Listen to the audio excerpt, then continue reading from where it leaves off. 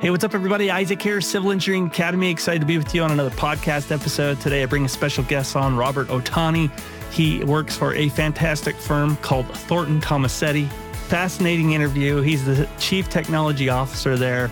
We talk all about technology that he helped develop in his own firm, how he found his way from engineering into technology, how he's developing apps for his own firm, and really what all firms should be doing, and really kind of the future of where we're headed with machine learning and AI and how these tools can better help you in your workplace and the firm you're working for.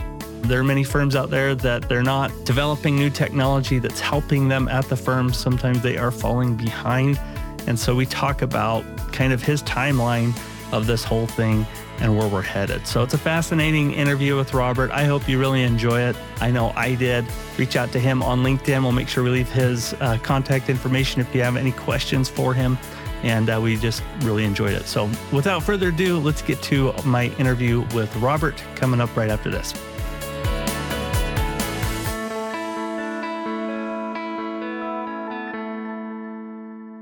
Today's podcast is brought to you by Built Bar.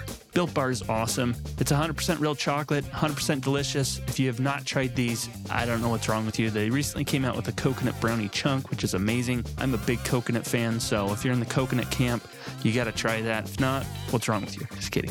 They have lots of other different flavors, so go check them out. They have strawberry, they've got cherry lime, peanut butter brownie, coconut, again, different types of coconut bars, raspberry, double chocolate, and all kinds of stuff. This stuff is way better than a candy bar for you. Definitely a snack you want as you're studying for your FE or PE. It's got 130 calories, only 2.5 grams of fat, 4 net carbs, 4 grams of sugar, 17 grams of protein. This is way better than what's out there for other protein bars and definitely better than candy bars. So go check it out at civilengineeringacademy.com/built. And use our discount code of CIVAC, and you'll get a 10% off on anything that you order there. So go check that out. Hey guys, if you haven't already, I want to let you know about our awesome newsletter. If you haven't signed up for the Civil Engineering Academy newsletter, seriously, what's wrong with you? I'm just kidding. Go check it out though. You'll get all the latest episodes that we produce, blog articles, exams, discounts, course material. All this fun stuff is through our newsletter. So if you haven't signed up, go check it out. That's civilengineeringacademy.com/newsletter. You'll be taken, go sign up. And you'll start getting our fun newsletters that we send out usually once a week. So go check it out, civilengineeringacademy.com/newsletter, and go sign up. All right, we are live and recording. Robert, thank you for joining me on the Civil Engineering Academy podcast. I appreciate you doing this with me. Appreciate being here. Thanks for inviting me. I always love to start these off by kind of you telling us a little bit about your own background and I guess what led you into engineering in the first place. Yeah. Well, it kind of helped that my dad was an engineer, chemical engineer, but he never really talked about engineering. It was just, as I'm growing up, I'm thinking that's a potential option for me. He was, mostly by the time I, sort of was aware that he was an engineer, he was in something called marketing. In his company, which was an oil refinery engineering type company, marketing was like business development. So he would have to travel around the world, mostly the Middle East, because of oil refineries and oil processing to get projects. So they're huge projects, big oil refineries. Sometimes he also did power plants too. And then, of course, in high school, I was terrible at English and language and very good at math and science. That was a relatively easy decision for me to get into civil engineering or engineering. Awesome. So can you tell us where you're working today, how you ended up there too? Yeah, I should say that I graduated with a civil engineering degree with a focus actually on construction management from Rutgers University in New Jersey. And that was back in 1990, actually, I graduated. And I did work for 2.5 years at a civil sanitary engineering company in New Jersey. It was a great learning experience because there's a lot of field experience, but I didn't really think that I wanted to be there my entire career. So then I went back to college, got my master's at Penn State University in structural engineering.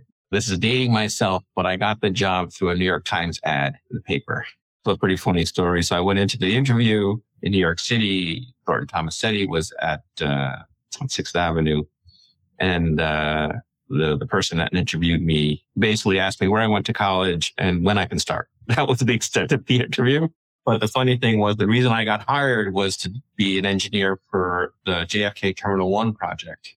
And that project is in the process of being torn down and rebuilt. You're getting old when your projects are actually being torn down.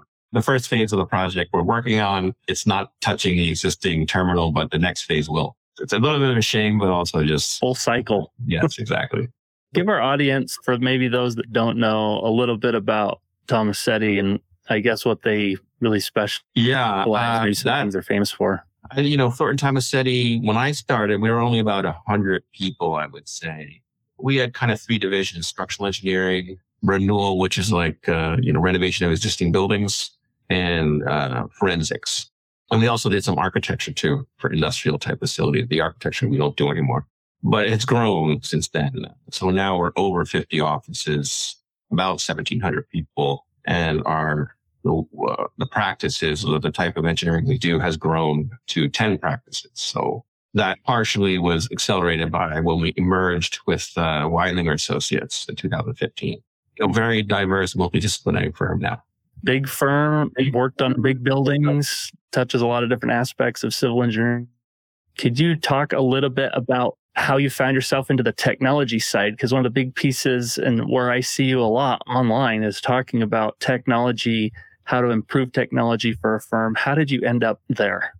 Yeah, great question. So when I joined Thornton Tomasetti in 95. I left in 2000. I went to a company called Parsons Brinckerhoff, which is now part of WSP. And then I left Parsons Brinckerhoff in 2004 and went to a company called Arup, even a larger firm, 17,000 or more person firm. And during that time, BIM came around.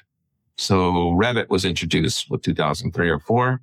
And principal in charge of our project decided that he wanted to do BIM on his project for the first project in all of Arup, or at least as far as I knew.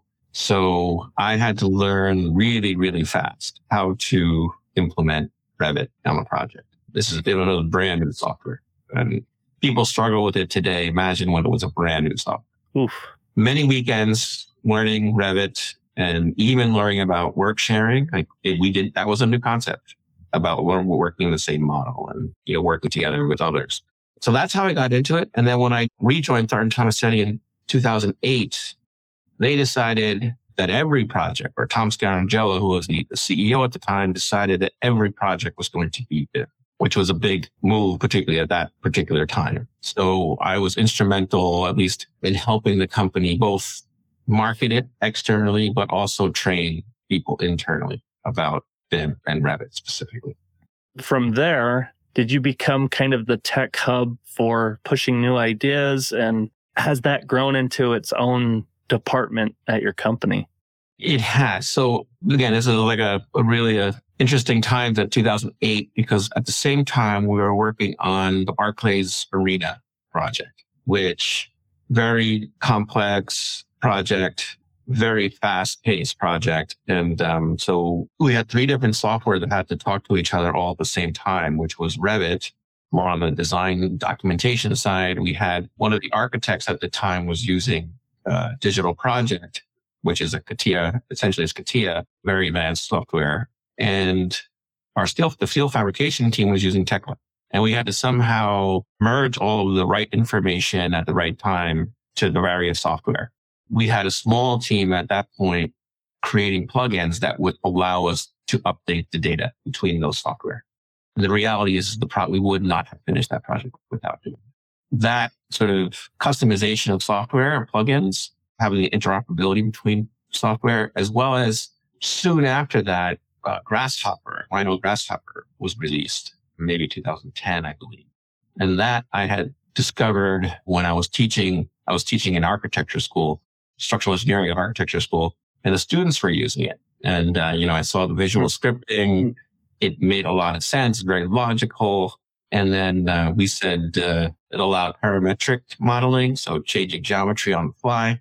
And we started to use it in our practice. We were one of the first firms to use something called Geometry Gem, which is a plugin for Grasshopper to multiple structural engineering software and BIM software. Wow.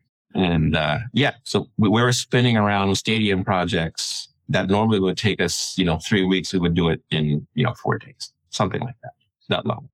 Did you have to learn code? Did you self-learn that? And then maybe the bigger question there is, would you encourage other civil engineers to learn code? Yeah. No matter what discipline they're in? That's a great question. It was actually a funny story. I knew how powerful Grasshopper could be, which is a form of visual coding. I had learned programming in college. Again, updating myself again. At that time, it was Fortran and then turned into BASIC, which is very much like Python, actually.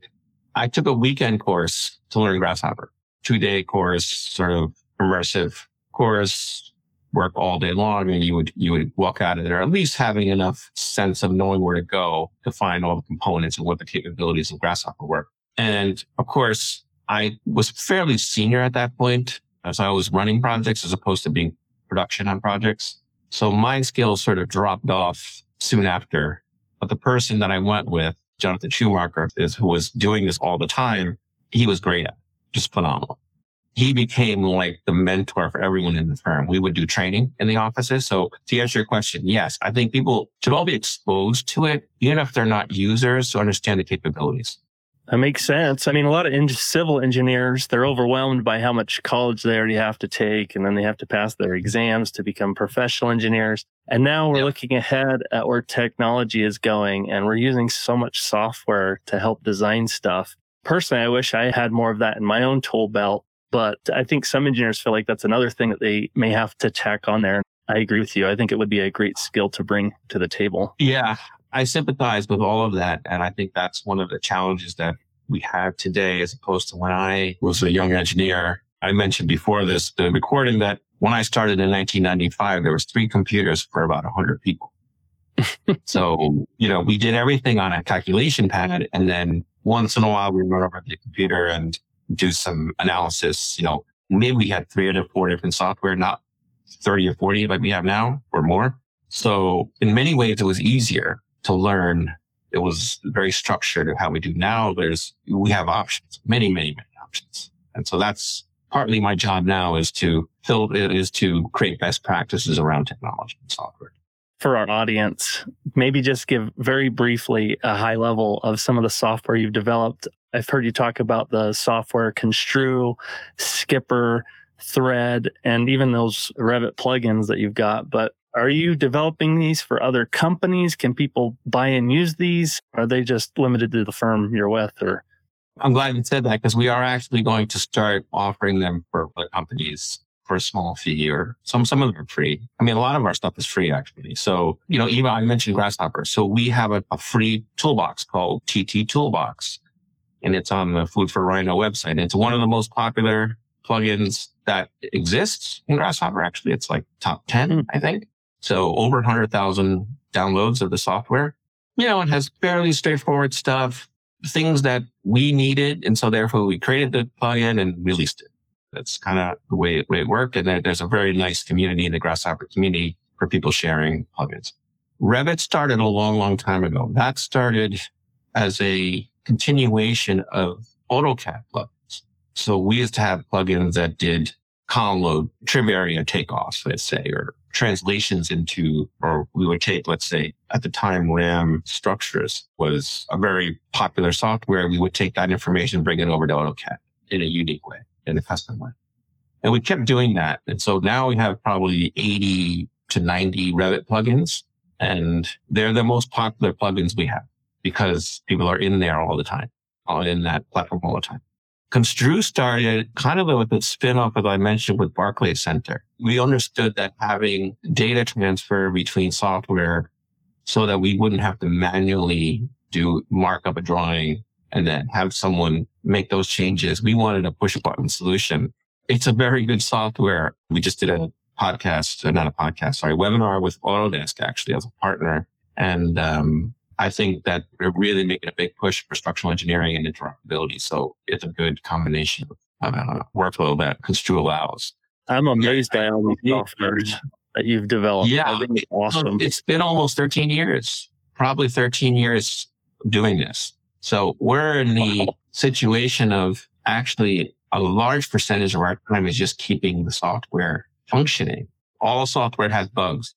It's not new functionality. It's just bugs that show up in the code, and it's there's so many dependencies in software these days That makes sense.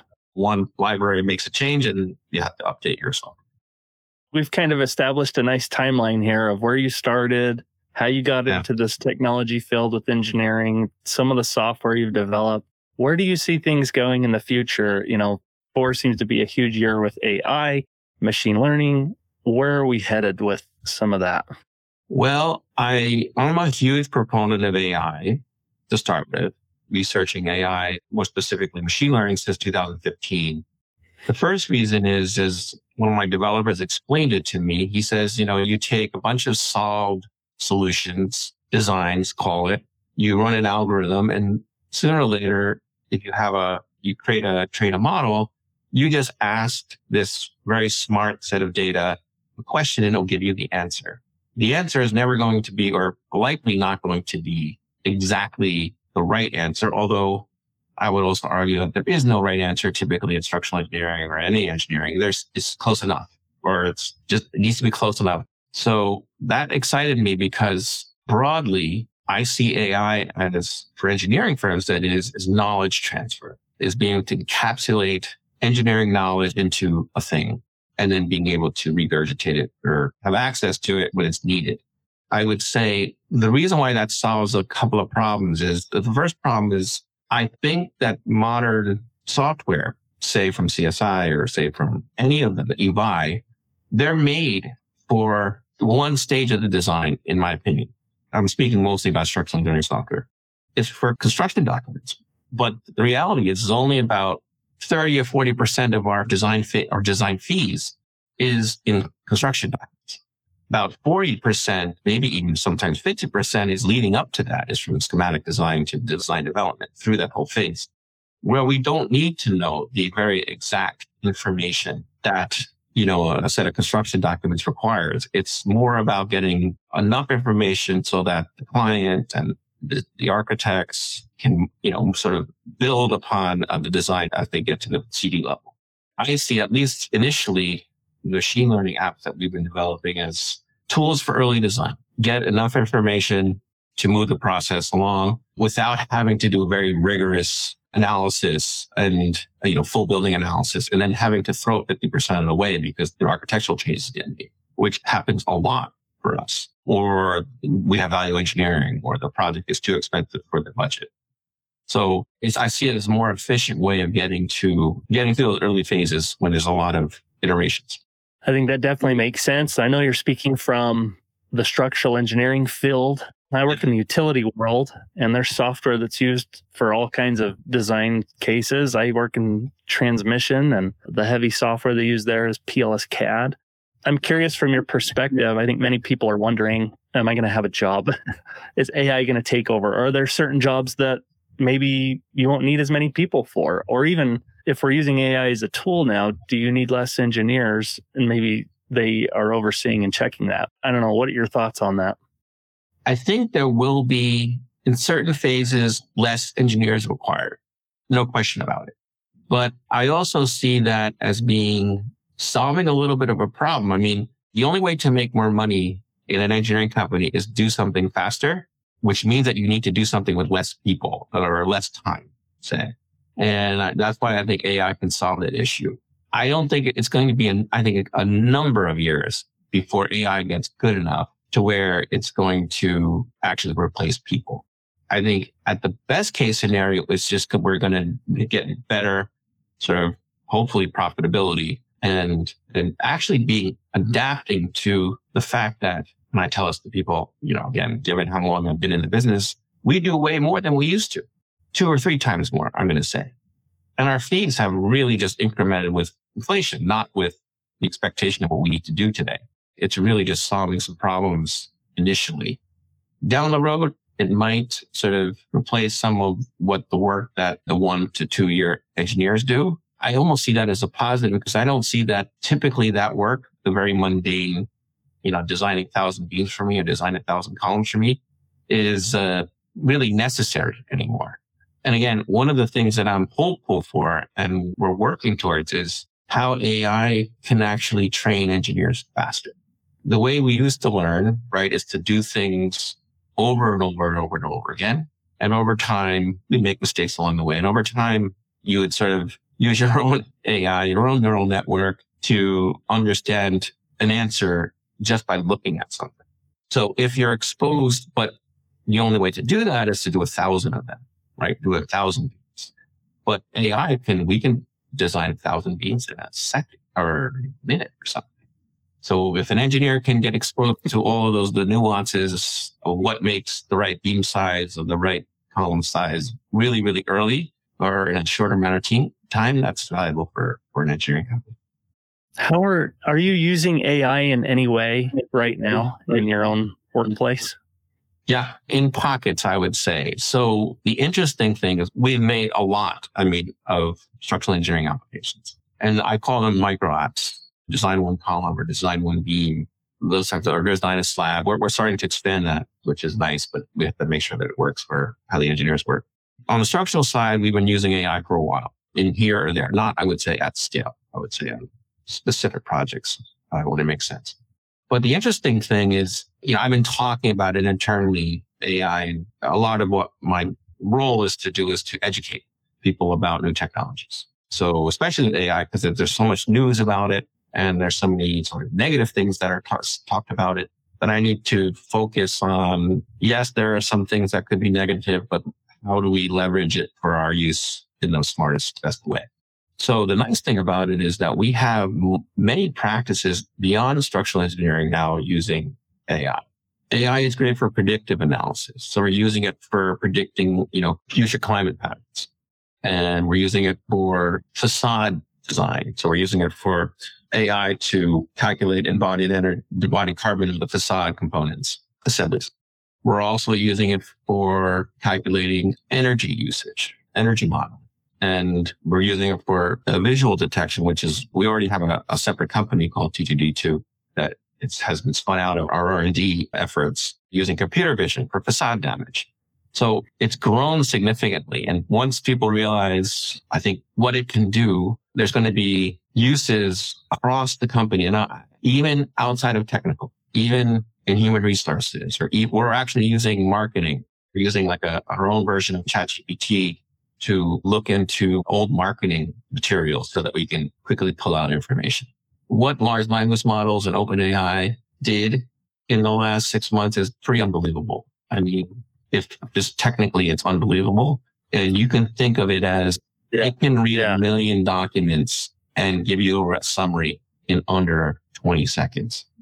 It's amazing. It's amazing.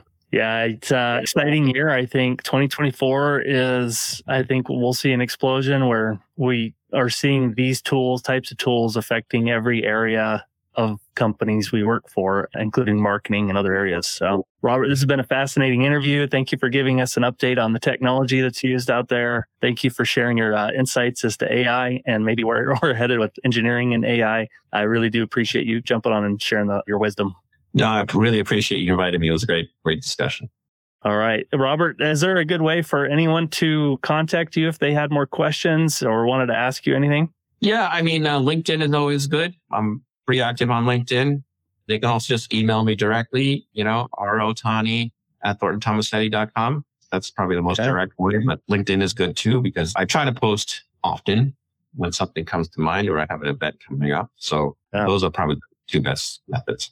Well, perfect. We'll go ahead and link those in our show notes as we get this rolling, but I appreciate you doing this. I hope you have a great weekend. All right. Appreciate it. Have a great one. Hey, thanks again for listening to the Civil Engineering Academy podcast. Thanks for joining me today. If you want, please leave a review or a comment or a like. They definitely go a long way. And share it with a friend, because why not? It helps.